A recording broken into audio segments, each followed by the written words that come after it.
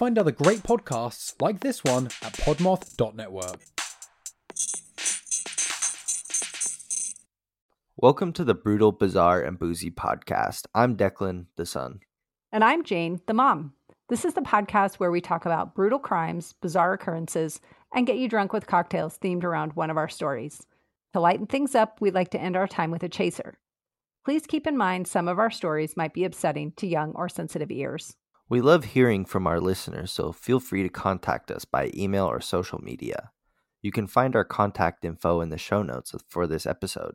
If you'd like to support us through Patreon, you can find us there at Brutal, Bizarre, and Boozy Podcast, or use the link in our show notes. Hey, fellow truth seekers, I'm Justin. And I'm Brandy, and together we'll be your guides on this spine-tingling journey through the unknown. We dive headfirst into the eerie realms of cryptids, from Bigfoot to Loch Ness Monster. And hold on tight, because we'll explore spine-chilling encounters with extraterrestrial beings and UFO sightings that will leave you questioning what's really out there. Beyond the Shadows is not your average paranormal podcast. Our goal is simple: to shed light on the shadows that haunt our world and confront the unexplained with an open mind. And for the skeptics, don't worry, we have something for you too. Our conspiracy theories will challenge your beliefs and make you question everything.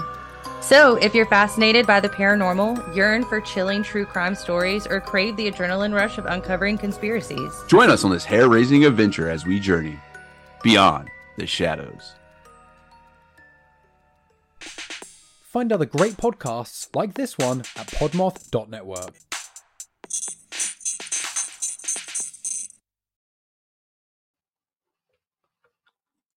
Alrighty, Mom, what story do you have for us today? Well, I'm going to be telling you about Johnny Blake Peterson. This is an older case from the late 70s and early 80s that potentially he was a serial killer.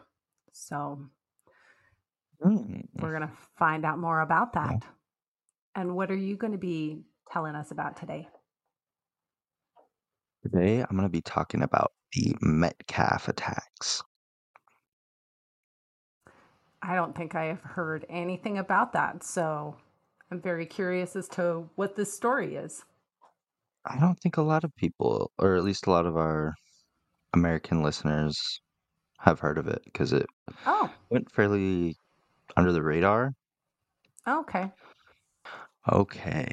And to go with this story, I have the electric lemonade. It consists of 1 ounce of vodka, 1 ounce of blue curacao, 2 ounces of lemonade, a squeeze of lime, 6 ounces of lemon lime soda, 1 lime sliced into wheels for garnish, but I didn't do that.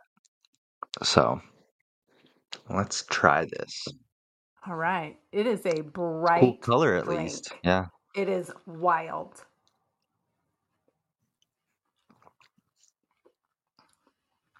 I don't taste any alcohol. That's pretty fucking good. Yeah.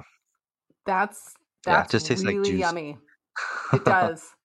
I think this could be dangerous. It's got a lot of sugar in it though. Dangerous because it doesn't taste bad and it gives you a fucking horrible hangover. Yes, exactly. Well, Okay. what is this wild story that you have to go with this? Yes, so the Metcalf sniper attacks. And it sounds brutal, but it's bizarre. Promise you. Bizarre. Okay.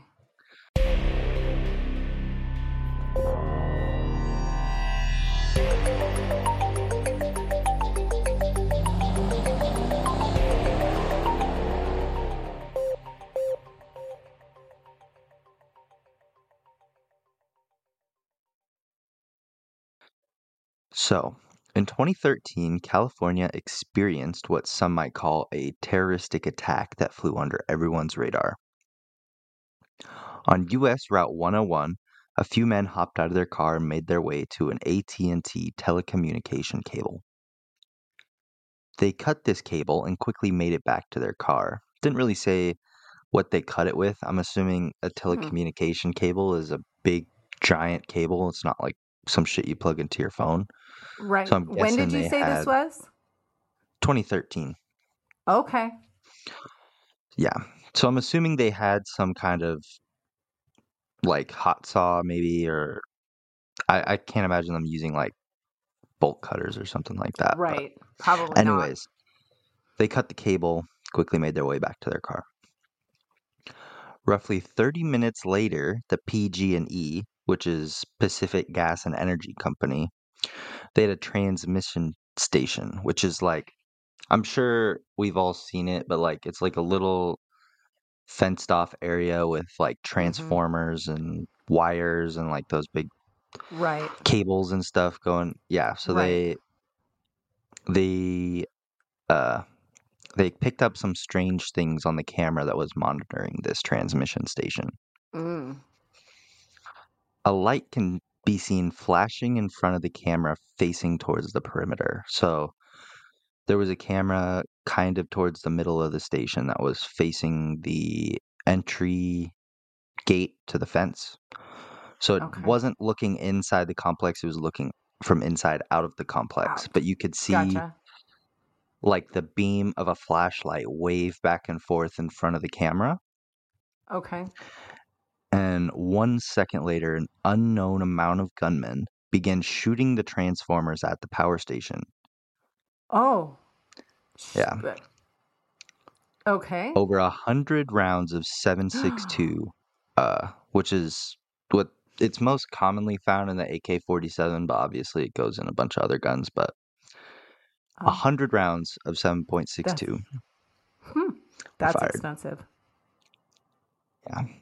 The motion sensor was triggered, but investigators believe this was caused due to bullets ricocheting off the fence, since no one was caught on the camera, which was pointing in the same direction as the motion sensor.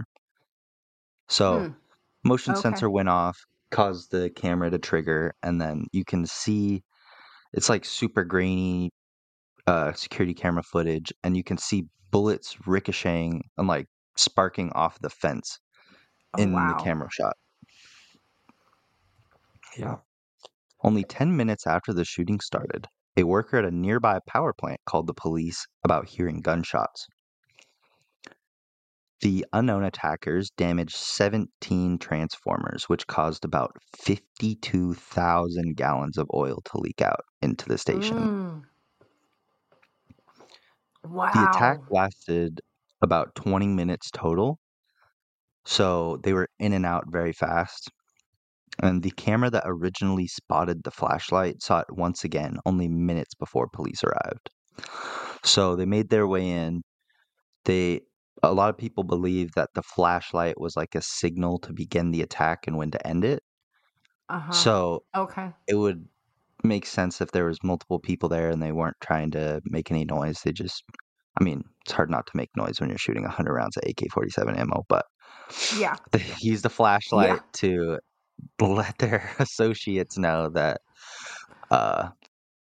they were going to begin the attack. And so last about 20 minutes of them shooting before they made their way out. Never once even caught like even a foot of anyone on the camera. Like they knew exactly where the cameras were, all the motion sensors, all the alarms, and they were able to completely avoid them. And so they had left right before cops came, and since the complex was locked and had like a big fence around it, the cops couldn't get in there without either like the owner or a warrant or whatever. But since they were just responding to a call, they weren't able to actually go in and inspect. They just drove by and they didn't see anything. But it was literally like less than 2 minutes when the time that the last flashlight was seen and before the cops came. So they were still in the area when police were there. Yeah, they were still there in the area when police arrived, but they weren't seen. Damage was discovered a little over an hour after the suspects left, at around 3:15 in the morning. After a thorough investigation, nothing was found. The suspects were never caught on camera. They didn't leave any fingerprints or DNA anywhere, not even like fibers from their clothing or anything. They just seemed to teleport inside and then teleport back out. Weird. Overall, this attack only caused a small number of houses to lose their power from the attack. PG&E was able to reroute power to cover the damaged transformers from local solar panels nearby in San Bernardino, I want to say, but they were able to locate them back and somehow reroute it to the transformer or to cover the transformers that were shot. Okay, gotcha. And like a huge investigation was launched, and since there was no evidence, there was no pictures of them on camera, that all they had were the shell casings, which someone had meticulously made sure that there was not even fingerprints on the shell casings. So Wow. this is someone who knew a lot. They had a lot of maybe possibly military experience. I don't know. Like, it seems like a that's a lot of well-planned effort. attack. Yeah. Yeah. So ultimately they were trying to shut the power grid down in California by attacking this transformer, but Okay. they must have known more about guns and being sneaky than they did about electricity, because it didn't realistically affect anyone other It than didn't do the anything. people who had to clean up the transformer station. Right. Because there was 52,000 gallons of oil just sitting on the ground. Wow. Oh God, that's got to be a mess to clean up. Yeah. That's But weird. And they I just thought it was weird that they don't have any suspects, they don't have any leads or anything.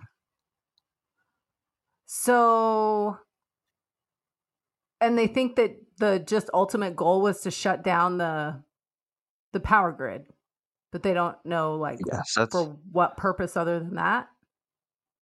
Yeah, that they believed it was a Weird. terrorist attack to try and shut down the power grid in that area of California, which didn't end up working. And a huge investigation was launched, and the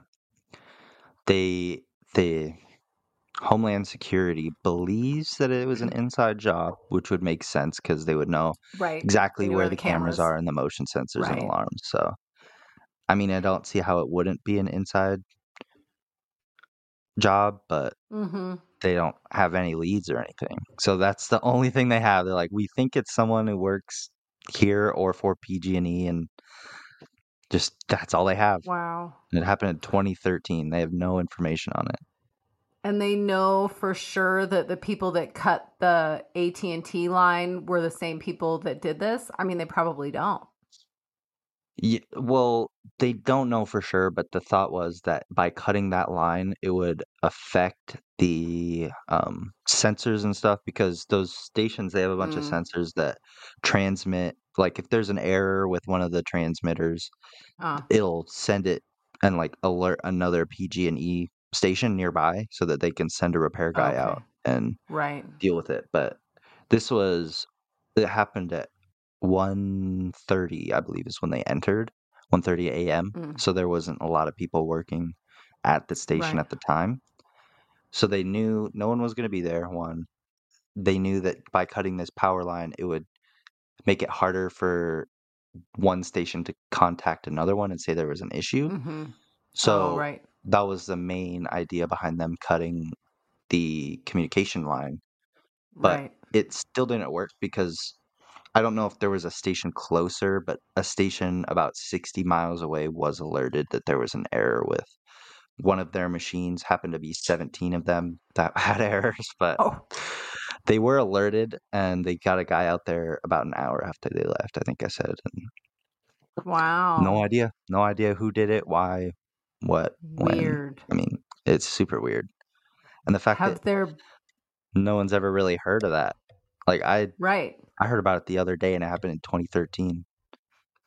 So in your research, did you find that there was a successful attack on another station somewhere else? And this was just I think it was North Carolina. Like right after that, there was threats of another attack, but I don't believe it actually happened. Okay. Because there was a lot of people who were concerned about a station in North Carolina, but it never ended up getting attacked, I don't think. So it was just this one thing, and they're like, "Ah, shit, maybe we need to try something else." I guess that didn't work. Let's try something else. Plan B. Wild. Yeah, no, I'd never heard of that. Yeah, Hmm. the only way to classify it is a terroristic attack because their plan was to shut down the power grid, and Yeah, that would cause that's not good. a lot of problems, especially in Yeah, it would. California. Yeah. Yeah, Wow. super weird though. Yeah.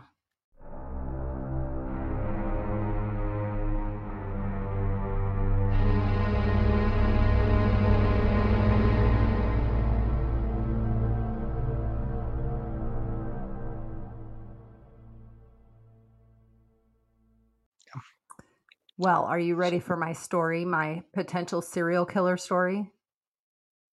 Yes, I am. I don't know how I keep finding these potential serial killer stories. I did not remember writing down this story because it was potentially a serial killer one. And I started looking into it and I was like, oh, great, another one of these. So we're never going to know with this one either. And I will explain why. But, well, no, Great. I guess we could. We could know if he was a serial killer or a serial asshole for sure.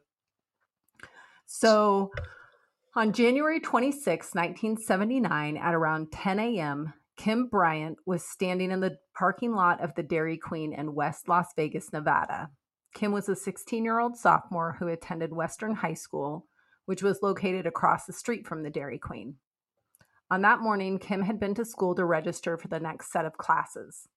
After doing so, she and a friend crossed the street and were hanging out at the Dairy Queen.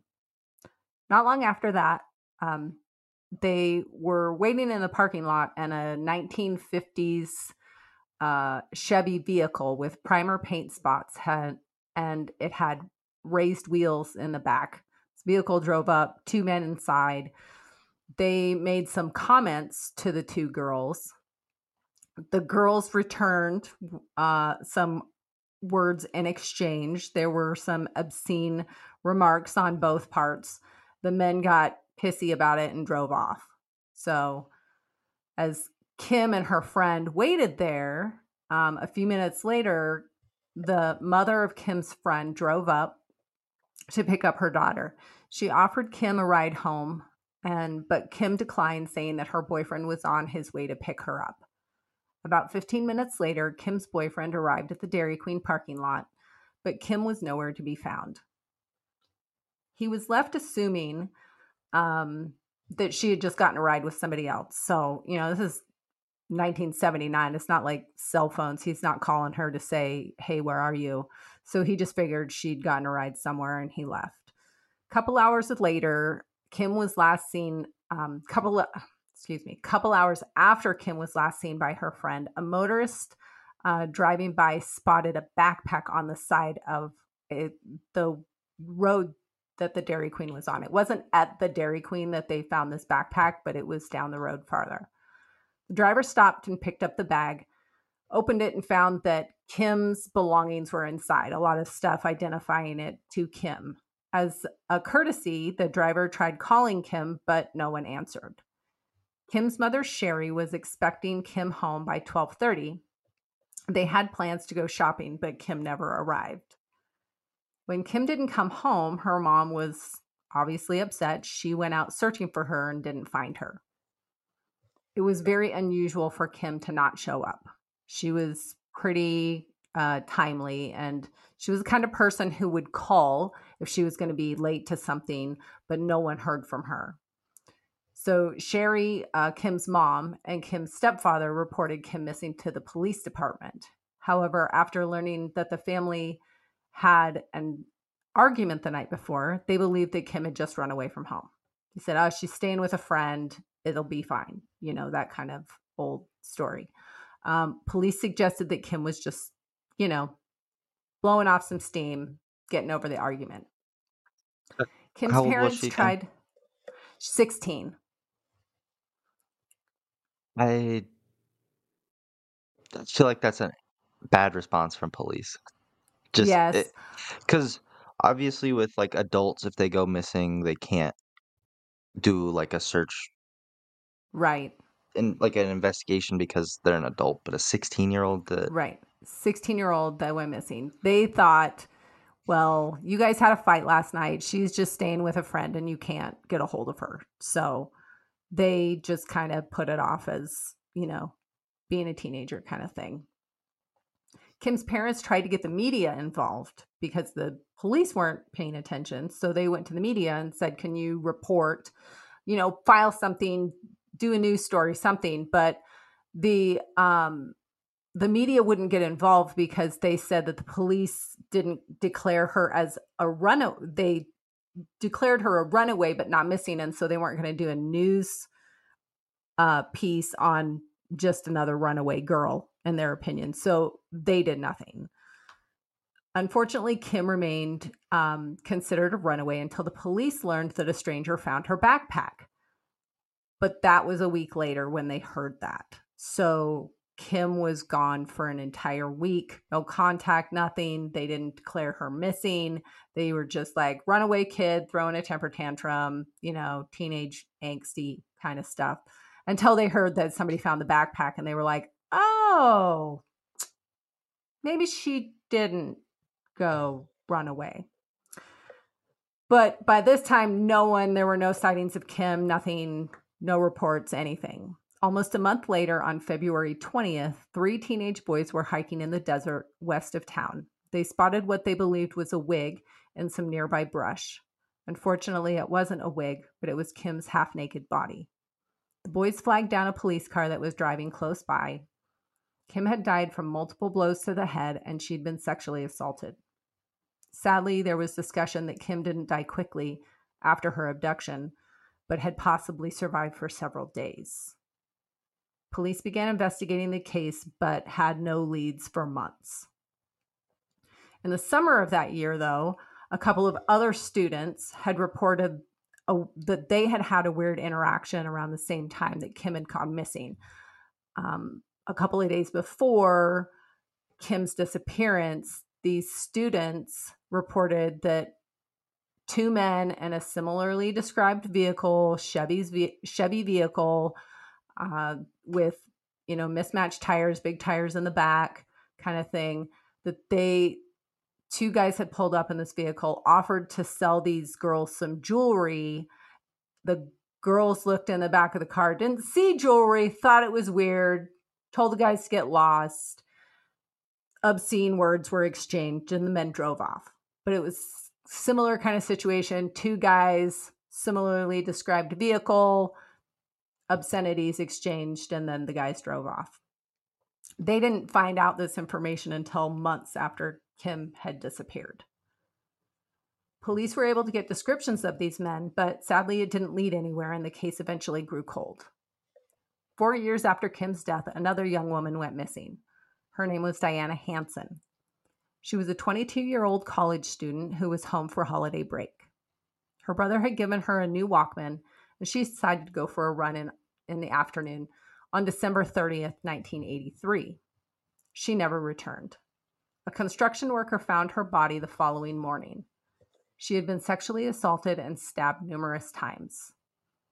It appeared that she had run into the desert but was stopped by a chain-link fence, which is where her killer caught her.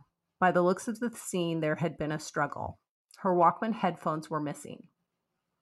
Investigators were able to get tire impressions from the area where her body was found, but there was no vehicle description. So they, if they found a vehicle later, they could compare, but they had no idea. They just got some tread marks. Police obtained DNA from Diana's body, but had no suspects. Both cases went cold for decades. There was some movement in Kim's case in 2008. Investigators were able to develop a DNA profile of the suspect in her case. Entering the profile into the national database, they were hoping for an answer, but sadly there was no match. In 2021, 42 years after Kim's death and 38 years after Diana's death, there was finally a break in both of these cases. First, it was Kim's case that got some resolution.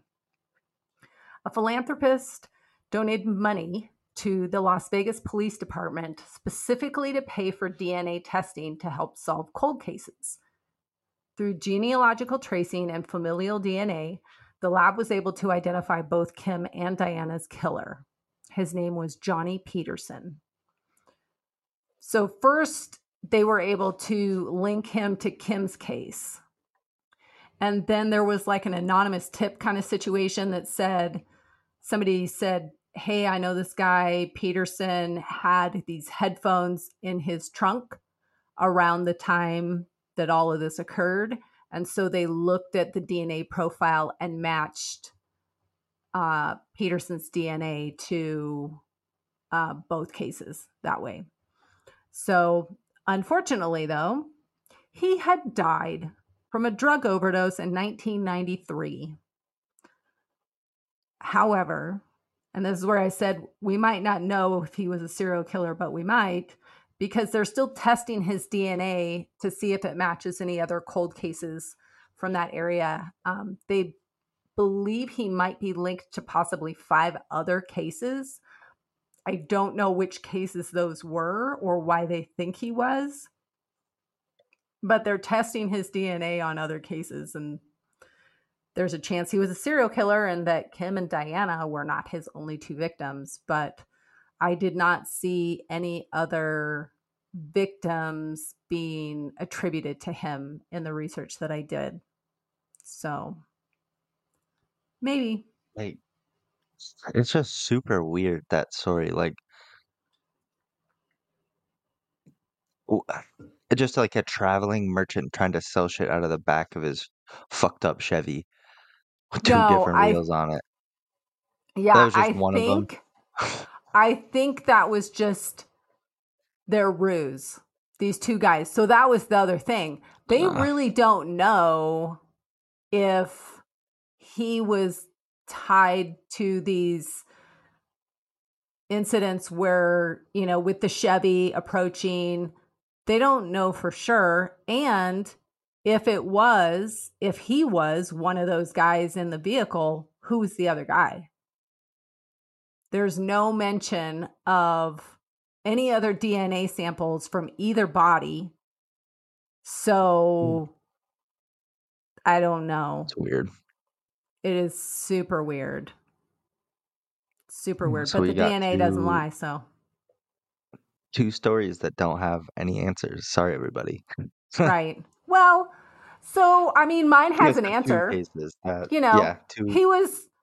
he killed two women. Maybe he did more. I don't know. So Got no anyway. definitive.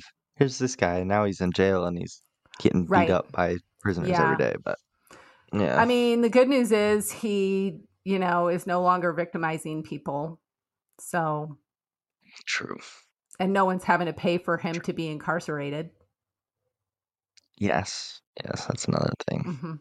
Because that's not cheap. It costs money to put people in jail. It costs all of us money. Yep.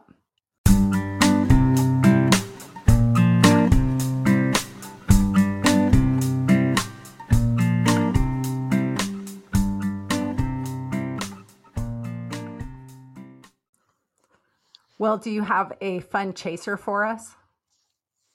I do, but it is not for the PC-minded people. Uh-oh. I have a watch recommendation for a new comedy special from my favorite comedian, Shane Gillis, called Wonderful Dogs. Or Beautiful Dogs, I think is. Beautiful Dogs. But it's that really was funny. The new I watched one, right? probably, that we just watched? Yeah, I watched it probably 3 or 4 times by now. It's really funny. It was good. It's a good watch. But again, if you're not PC, there's a lot of words that a lot of PC people don't like. So if you're PC, I would recommend skipping this chaser. But I don't know. You're an adult. Choice is yours. Right. Exactly. Do you have a chaser for us, Mom? I do have a chaser. I just saw an article recently that, Malaysia Airways, that Flight 370, the one that went missing back in 2014.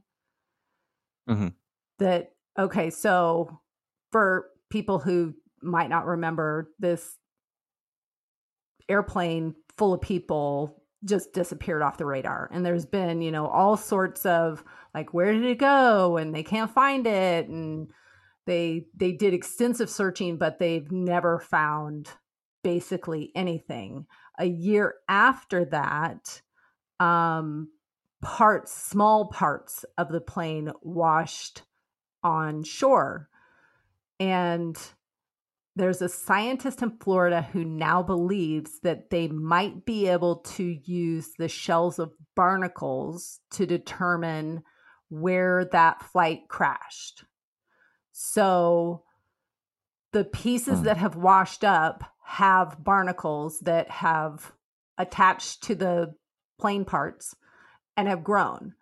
And as barnacles grow, they grow in layers like rings on a tree, and they can evaluate the chemical makeup of the layers, and it will tell them the temperature of the water when that part of the shell was growing.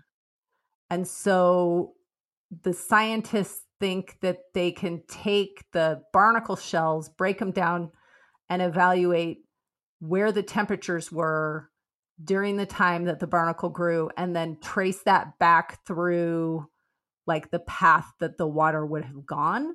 So they think they can trace it back from knowing where it washed up, where it would have originated. And taking like the oldest, biggest barnacles off of that will tell them farther back when the barnacle was deposited on the plane part. I don't know, very sciencey. I just thought, I was like, holy cow, that is like really weird. But that's like a new development that they're trying to figure out with sciencey stuff. That's interesting. Yeah. When did that plane go down? Was that 2011-ish? 2014. 2014. Okay. Yeah. I wonder if there was anyone important on that plane. They just pulled a Prigozhin on his ass. Fucking shot the whole plane down. I don't know. But it's interesting that they searched where they thought the plane would have gone down, and they didn't find any plane wreckage. But I mean, the ocean's big and deep. And I've always wondered, like, how are they so sure that they can't find it? The ocean is not like a little pond. But again, sciencey stuff. One of our upcoming stories involves searching for plane in the water. So maybe that will shed some more light on it. Stay tuned. Oh, yes. Listen, I should be in 2 weeks, I think. Okay. You're not going to be doing the Malaysia Airways, the missing flight, are you? Oh, okay. This is another different missing plane. But well, I've thought about doing that, that story on a bazaar before, but I just haven't looked into it that much.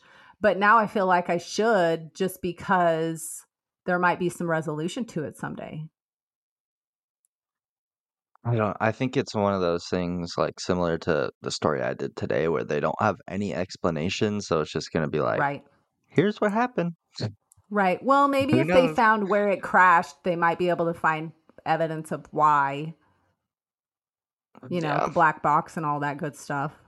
I don't know if the black box, how long a black box can survive in an ocean. Who knows? That interesting. Okay, that reminds me of a tangent for a side chaser thing. There's a known plane crash. I believe it's in Australia. That's a common scuba diving expedition, I guess you could say. It's like a well-known plane crash, and someone went down to the plane crash and they brought like a fake skeleton and they strapped it in to the seat in the bathroom. So when you're scuba diving through this airplane, you open up like the bathroom, there's like a fake skeleton sitting on the toilet. Oh my gosh, that would scare the shit out of me. I saw it on Instagram and everyone was like, what is that? And then someone finally commented like, oh, this was put there a couple years ago just to mess with people. But I like super that. interesting at that. I like a little prank funny. like that. Yeah, that's a good prank. Nobody got hurt. Yeah. No. Well, thanks for telling me your story about people attacking the PG&E transformer station. Yeah, I still think it's weird that we've never heard of that, because it's one of the biggest issues today is if power grid goes down, and that's exactly what they were trying to do. So that's not good. Kind of weird. All right. All thanks right. for listening, well, nice everybody. chatting with you. Yes, thanks for tuning in. All that good stuff. All right. Love you, bud. Bye. Bye. Hey, friends. Thank you for supporting our podcast. Please share our show with your brutal and bizarre friends. Give us a boozy follow on your favorite podcast platform. If you're feeling extra generous, we'd appreciate a 5-star rating or review as well. But maybe do that sober so all the letters are in the right place. You can find all our contact information in the show notes. We love hearing from you, and if you're interested in helping us stock the bar for our future boozy episodes, you can find our Patreon link in the show notes as well.